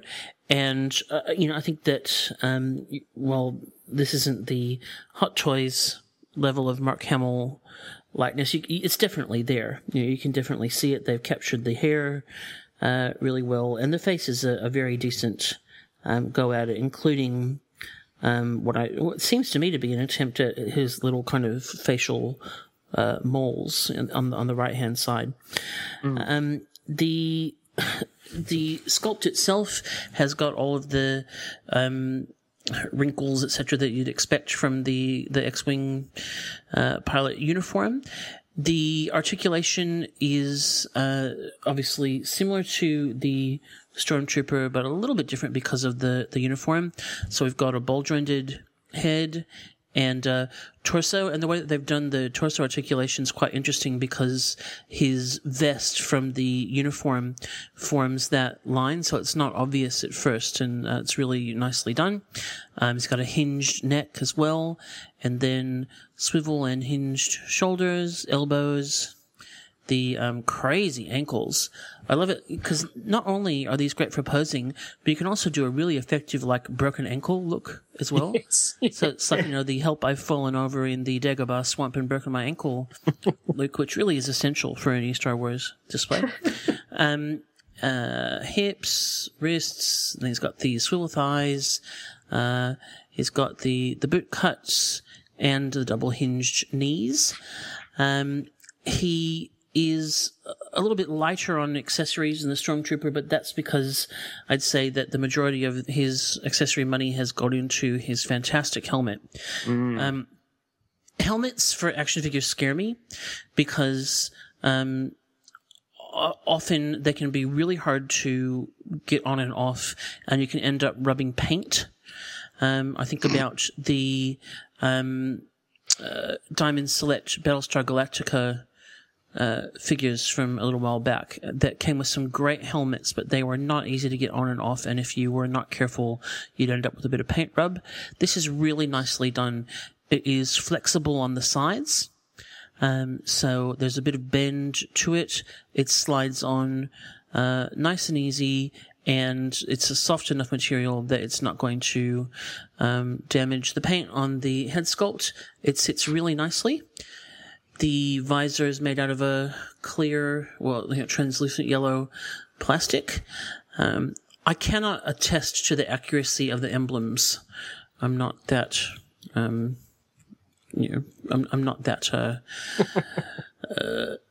expert in what they're supposed to look like, but it looks groovy. Anyway, It's certainly well applied too. yeah, beautifully. There's a tiny bit of paint slop on. Well, actually, there's a fair bit of paint slop on the helmet on mine though. So on just some of the red stripes, they've really gone over on one side. It's quite glaring, but there is also a really nice effort at making the helmet look a bit worn as well. It's a great piece for an accessory, great pack in, and even the way that he's packaged with holding the helmet under his right hand just looks, right arm looks fantastic. Otherwise, accessory-wise, he has just got his DL-44 blaster, and which is actually a little bit bendy. The barrel of it is quite thin, and so you have to be careful with that. And then his lightsaber and the Sorry, go ahead. You don't know if his emblems are correct, but you know it's a DL-45 blaster. 44. 44, I think you. Oh, 44. I'm sorry. Yeah, the 45 had the bigger magazine. I remember well, that's a name. That's not like, sticker. Okay. Things. Anyway, can I go back to the lightsaber? Yeah. Thank you. The lightsaber is... What? Lightsaber sound. Wow.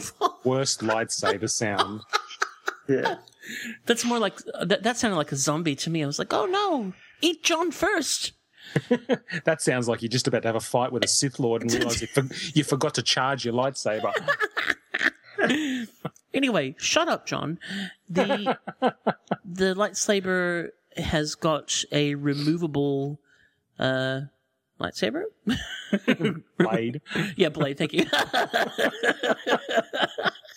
Oh, it's late. Yep. I was just trying to think, like, what is that bit called?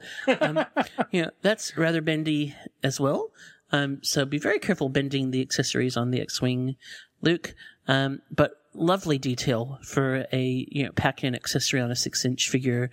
Really nicely detailed, sculpted, painted. Love it. What else is there to say about this chap?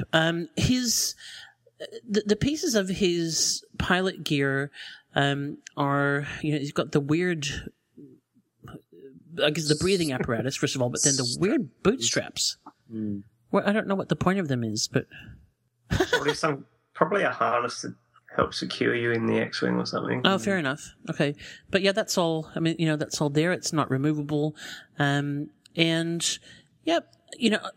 Fantastic articulation on this, and the posing is great. It's not my strength, and so it's got to be good to be able to get the number of different poses that I have been able to get out of it. One thing I like is that he's got a right hand that's obviously set up for the blaster, left hand for the lightsaber, but they work really well with him holding onto the lightsaber with both hands as well, and you can get a lot of nice kind of running and fighting poses out of it. And I'm going to take a point off for the paint slop on the helmet. The paint on the rest of it is excellent. I think the forearms are obviously cast in black plastic, but then they've done a good job of covering up the top of that with orange paint. So no other point lost as far as I can see. So I'm going to give him a 9 out of 10. Very nice. Very nice. One of the things I actually noticed is he actually doesn't have any waist articulation. No. Of any kind. It's basically you've got the chest crunch type thing, and then you at the hips. But no big deal. But the other thing I actually think is a lot of fun is the lightsaber handle actually has a little ring on the end of it, and there's a little hook on his belt, so you can actually remove the blade, set that aside, and then you can actually hang his lightsaber off his belt. Oh yes, thank you for mentioning that. Yeah, that's very cool. Yeah, it's this is going to be so much fun. Absolutely. Does he have a wash or anything on to bring out the texture of the suit? I think he does have a bit of a a grey or a black wash over the orange. Like I said, the forearms I think are done in a black plastic, so that's probably just coming from through the orange paint. But I do think there is a bit of a grey or a black wash over the orange to bring that out. Because none of the pictures really show that, online real well. So yeah, no, it definitely comes across brighter in photos than in person. And there's a bit of one thing I like about all of this, and we'll talk about that when we get to R2 in a moment as well, is that there is that kind of like element of just wear and that sort of thing that they've obviously really thought about and trying to include. Yeah. That's cool. Very good. That's cool. Well, speaking of lightsabers, Ben, why don't you tell us about Darth Maul a little bit? I shall indeed. All right. Well, I mean, without repeating any of the usual stuff, this guy is, Darth Maul wasn't the biggest guy, so he's actually a little shorter than the Sand Trooper. He comes in basically just a fraction under 6 inches, so he's about 15 centimetres tall. I think some of that actually comes from the fact that he's naturally been sculpted with his feet set apart, obviously in a bit of a fighting stance. So, you might be losing as much as half a centimetre just because his feet are considerably further apart than most other characters. One of the things you notice about Darth Maul, as soon as you take him out of the packaging, he naturally comes with his cloak on. So he's got the hood up over his horned head, and it sort of hangs down around his arms and, literally down to his feet. And one of the accessories is actually a second head. And so you're sort of looking at the figure going, I don't really understand. Okay, he must have, swap out heads. Okay, not a big deal. But then you start sort of yanking on the head with the hood on it. And you actually realise that over cloak that he wears, like when he first sort of touches down on Tatooine, they're actually connected. So you've got this head that sits on a ball joint, and then this entire cloak with a hood and everything that is attached to it. So in order to actually remove the head, you sort of have to push his arms up into the air as if he's, doing reaching for the sky. And then when you pop the head off, the whole lot just kind of lifts off, and then that reveals his regular sort of, Sith robes underneath. So it's actually quite an interesting concept. I think it's very clever, and it's extremely well executed. At first I was sort of really a bit perplexed as to what was going on, but it's really well done. And so when you set it aside, it almost looks like a second figure, because you've got this Darth Maul face with this huge cloak that sort of flows off from it. So, I mean, I don't know. I think that would sort of... It doesn't really restrict the posing in the arms. I guess you can't sort of lift his arms too high. But my preference is actually for without the cloak. So oh, yeah, definitely. He'll sort of pop back in there. As far as the colours, I'll continue with the sculpt. Everything is actually there. This actually looks just like Darth Maul. They've actually captured his look quite well. He's got his horns in all the right places, etc. The robes are just beautifully done. They're sort of sort of got multi-layers of robes, and they're really nicely textured. The boots are really well done, etc. Given that there's so much black, it's kind of really hard to get it to stand out. But, everything is there. It just looks like Darth Maul. It is actually very impressive as far as the sculpt goes. And it also looks in scale. The head actually sits nicely on the body, doesn't look too big or too small. Now, as far as the actual paint goes, there's actually not a lot happening here. They've cast pretty much the entire figure in black plastic. That includes the sort of robes of the upper torso, as well as the legs and arms, etc. What they have done, though, is they've actually painted the gloves, the boots, and the belt with a really sort of high gloss black, and that actually contrasts with the matte of the rest of the costume actually quite well. So it really does actually stand out and separate it quite nicely. One of the things they have done, though, is you've got the sort of the outer cloak, which is made of sort of rubber and plastic. But the inner cloak that sort of hangs out from under his belt is actually done with a material. which is a bit odd, and that sort of hangs out at the front and the back. But just the actual texture, I think, stands out quite well and contrasts quite nicely. I'm not quite sure why they did it, other than to perhaps just try and get that sort of contrasting texture. But yeah, look, it all works quite well. His pants are sculpted with some nice drapery. It looks like they're sort of stuffed into his boots. The head is where it really stands out. That's when you're getting the bang for your buck as far as the detailing goes. They've actually applied the tattoos really, really well. I know some people have actually been gypped with some bad applications of the tattoos, and so the black stripe that sort of runs down from between his eyes down the bridge of his nose has been off and it's sort of set to one side. So if you do actually have the opportunity to check these in the store, I'd actually have a really good look at Darth Maul before you actually make your purchase, just to make sure that your paint's not too bad. Where the figure's let down quite a lot is the paint application on his horns, on his head.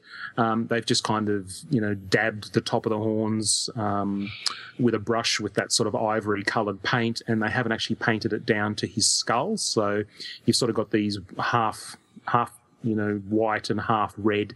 I mean, anyone with any kind of customizing skills could sort of go in and sort of fix that up and make it look a bit neater. But, you really shouldn't have to worry about that. His eyes are actually very, very well applied. I know some people who have taken them all out of the pack only to realise that he's got the Marty Feldman thing going on. He's sort of got the googly two different eyes. Mine are actually spot on. He's actually, looking right at me with both eyes. So that's actually been applied really well. So, yeah, I guess other than the horns, everything else is really quite good. There is some detailing on the lightsaber handles. So Darth Maul comes with his trusty dual-bladed lightsaber. Like Scott said with Luke Skywalker, these are actually in pieces. So you can actually wield have Maul wielding it as one great long twin-bladed lightsaber, or as two separate pieces. And the blades come out as well. So you're left with just the double handle, which actually has a little... I guess there's a little sort of knob that sticks out, and there's a hole very, very subtly on the side of his belt, so you can actually attach the lightsaber to the side of his belt. As far as the articulation goes, he seems to have pretty much the same number of articulation as the Sand Trooper. So around that sort of 28. What he doesn't actually have, I think he's got 2 less than the Sand Trooper. With the Sand Trooper, I think I counted 30.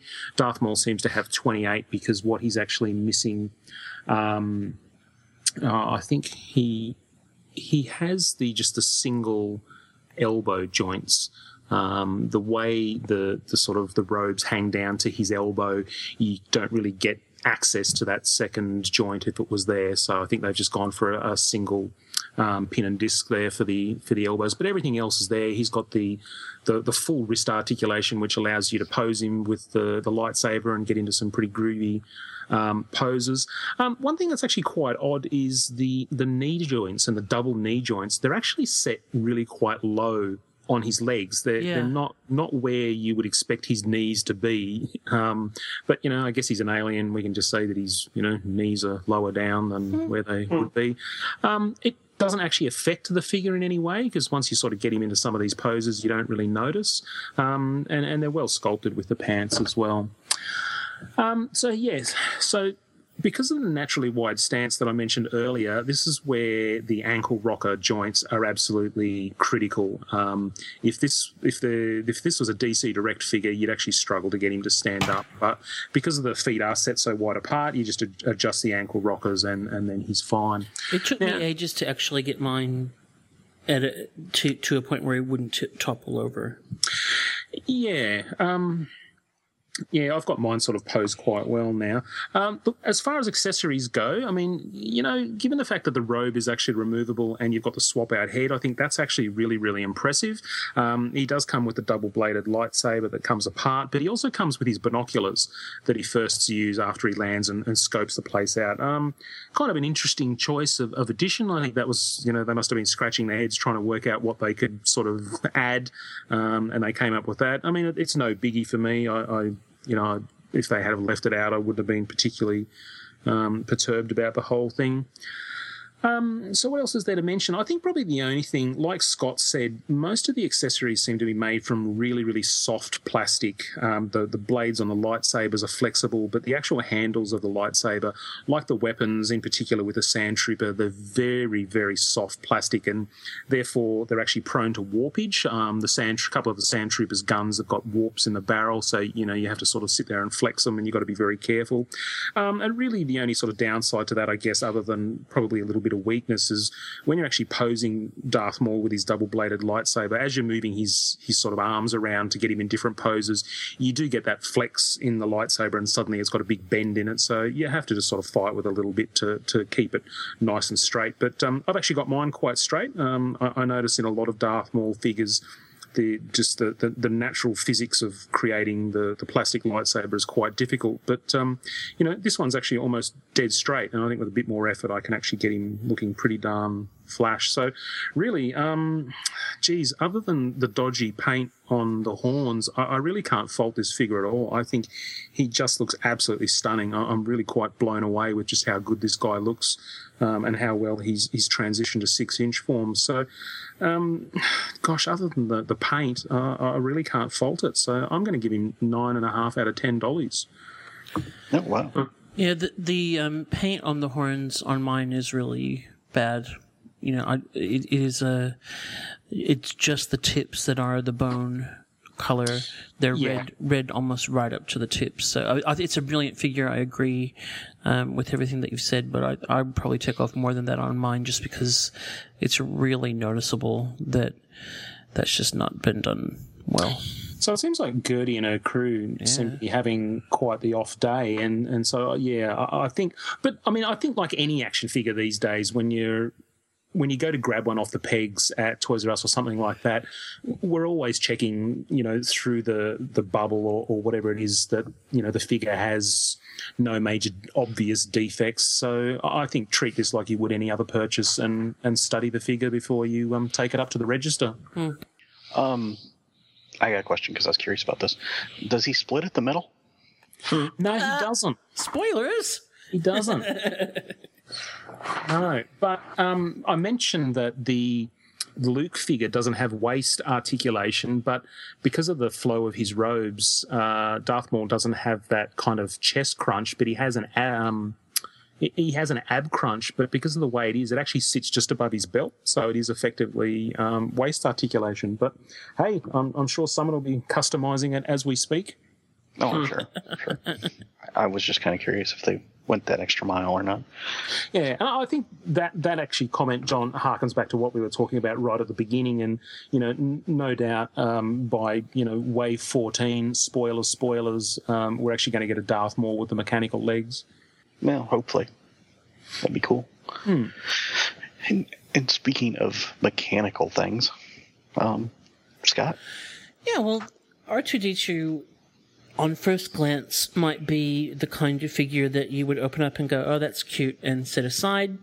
It might be, one that you would think, it only takes up a quarter of the packaging. Why is he the same price?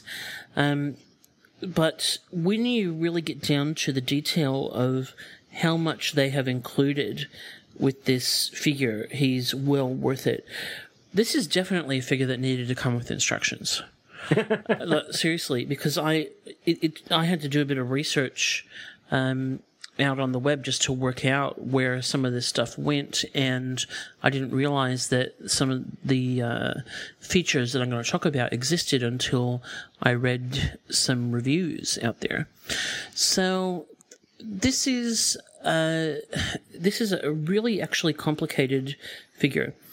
He comes, first of all, with a number of accessories, and on first glance you might think, well, that's nice, but where do they go?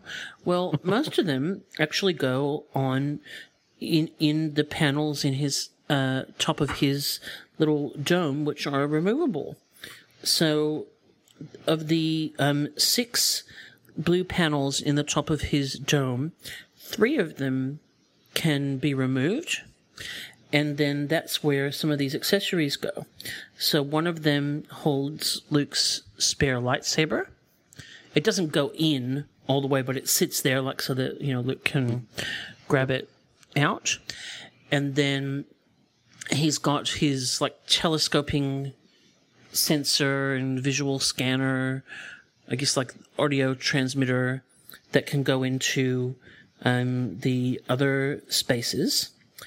He also has options on the side for either just the blue panels on the sides of his legs that we classic fans would be used to, or then the booster turbines that he sprouted in the prequels. They slot in to the sides of his legs. And then even further, he's got something which I didn't realize until I was just playing and thinking, oh, you can spin his head all the way around. But it's not just that you spin his head all the way around, but when you spin his head, his retractable third leg, snicker, everyone snicker, comes out. So, but it's really clever. Like, it's so cleverly done.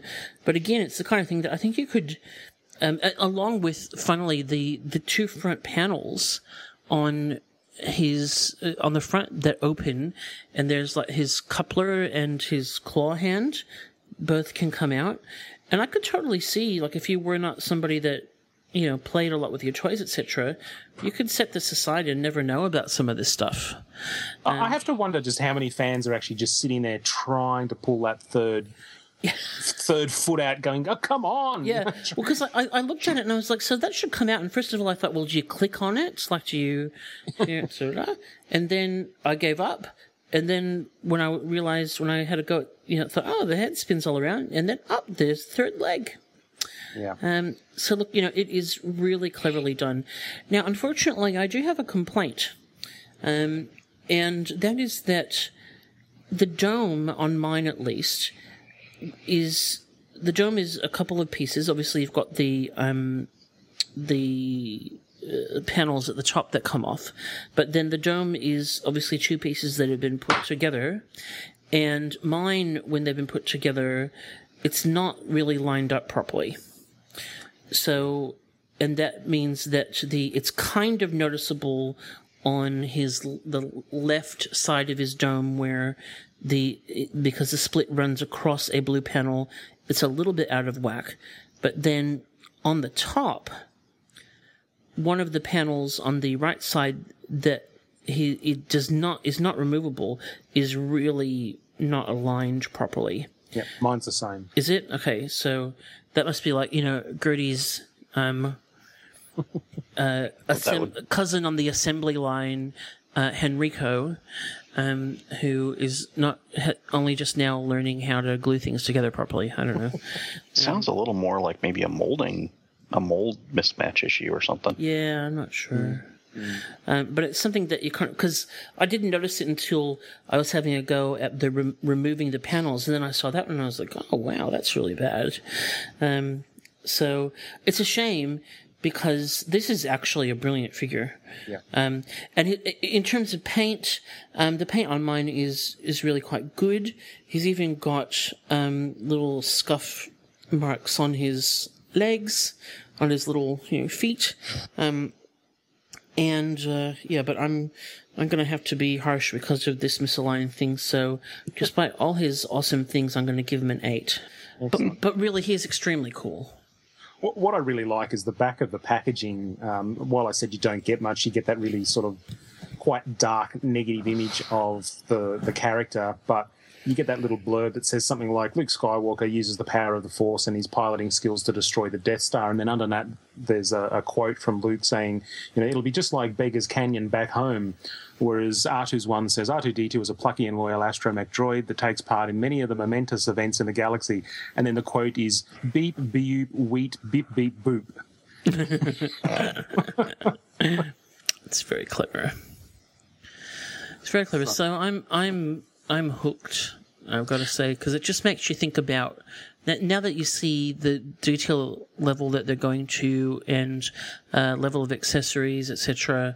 You can just start to think about other characters and what they're going to do, or a 2-pack of Jawas, or all kinds of exciting things. So, John and Adam, does the amount of sort of extras and playability, like using R2 as an example, with all the, the leg comes down and panels open up and you can plug in all these different accessories and stuff, does that make them any more attractive? Out of all of them we've talked to, the most likely one for me would be the R2. Yeah, same. And the reason I think I said it when we were talking originally, is R2 is one of those that you could have, I think, if you had him and 3PO together in a different scale, they kind of make a pair in a display. But yeah, I mean, obviously the accessories for me, I'm a huge accessory junkie, so. Yeah. I think R2 is definitely one that you really might want to study in the shop when you're sort of checking out the pegs, because there's lots of really fine detailing on his body, lots of sort of silver and blue. So you really might want to cast an eye over it quite closely before you choose one, because I imagine there's a lot of opportunity there for slop. I think R2 is going to be the one that will end up being expensive on the secondary market. Yeah, he'll be the little droid that could. Yeah, because he's the one that he might get passed over a bit in the excitement of these other figures, etc. But it's, to me, it's one that if you want, you should snap up now while you can. Now the silver is painted; it's not vac metal, right? Yes, it's painted. Okay. Yeah. Yep. Now, these aren't actually out at retail in Australia. I have actually heard sometime in September. So have you actually seen these in stores, John? No. I've seen the 3 3/4, but I have not seen the 6-inch, although apparently people are seeing them. I just haven't seen them. Okay. Very cool. Well, I think we have done this wave justice. Indeed. Yeah, I think you guys have done a nice job. We'll have to revisit this when Wave 2 comes out. You betcha. Indeed. Well, with that takes a look at our... You guys still haven't convinced me, by the way. Maybe the R2. Maybe were we trying to? I didn't... Yeah. I've convinced Scott, and Scott's convinced me. That's right. We convinced each other. We've wrapped up this edition of Star Wars Black, so we will come back and wrap up the show. Big Jim's World of Adventure starring Big Josh with Talking Camp Pack. Let's make camp here. You unload the Big Jim sports camper gear. Big Josh says, Bring the boat and fishing gear. and you know the dinner'll soon be here. Big Josh says, Let's find some firewood. now this camp is looking like a good camp should. Big Josh with Talking Camp Pack is sold separately. Big Jim sports camper comes with fishing boat and gear from Mattel. Well, guys, that just about wraps things up, and we'd just like to mention, hey, if you got something to say about the Star Wars Black Series, love it, hate it, buy it, don't want to buy it, let us know. If you got items that you want to talk about on what we talked about in the news, let us know, and you can do that by emailing us at podcast@actionfigureblues.com. And I also want to give a shout out of thanks to the guys over at Plan Banter, who always mention us at the end of their show, and that is much appreciated, because they always say good things about us. So They do. Thank you, Plan Banter guys. Nice. And with that, gentlemen, we're at the end of 81. Good job, everybody. Yay. Yay. Bye.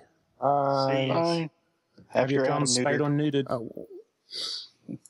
Sorry, I forgot to talk over you as well. Do you want to do that again? Okay, 1, 2, 3. Blah, blah, blah, blah, blah. Be nice. Be nice to your toys, Adam. Nah, that's not happening. And stay away from velvet, Justin. Velvet with flower on it. Ooh. Oh. Velvet with flower on it. Filled with cotton wool. Yeah. Or prints. Bye. Bye. The Action Figure Blues podcast can be found on iTunes and Stitcher Radio, and downloaded direct at actionfigureblues.com by clicking on the podcast tab. If you do listen to us on iTunes, please take a moment to leave a positive rating and review. We also have an active fan forum at afbforum.com, where you can join in with all of the hosts of the podcast and many other collectors to discuss news, new releases, old lines, and engage in trades and sales in a safe community. Please join us there. While you're at actionfigureblues.com, please don't forget to check out our sponsors like Mike's Comics and Stuff, shelflife.net, and the Pop Culture Superstore, who help keep our site running. You can also find us on Twitter at AFBlues and on our Facebook page at facebook.com/actionfigureblues. Thanks for listening.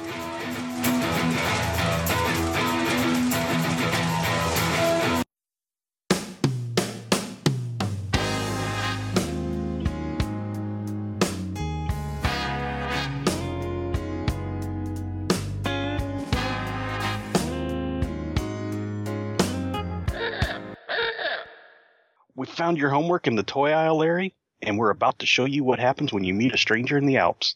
You're listening to the Action Figure Blues podcast, episode number 81, for the week of 4th of September. I'm John, and with me tonight are Adam, Ben, and Scott. This episode's brought to you by shelflife.net and actionfigureblues.com. Tonight, our discussion topic is Hasbro's Star Wars Black Series. Oh my god. The hell? you're fucking dragging that out.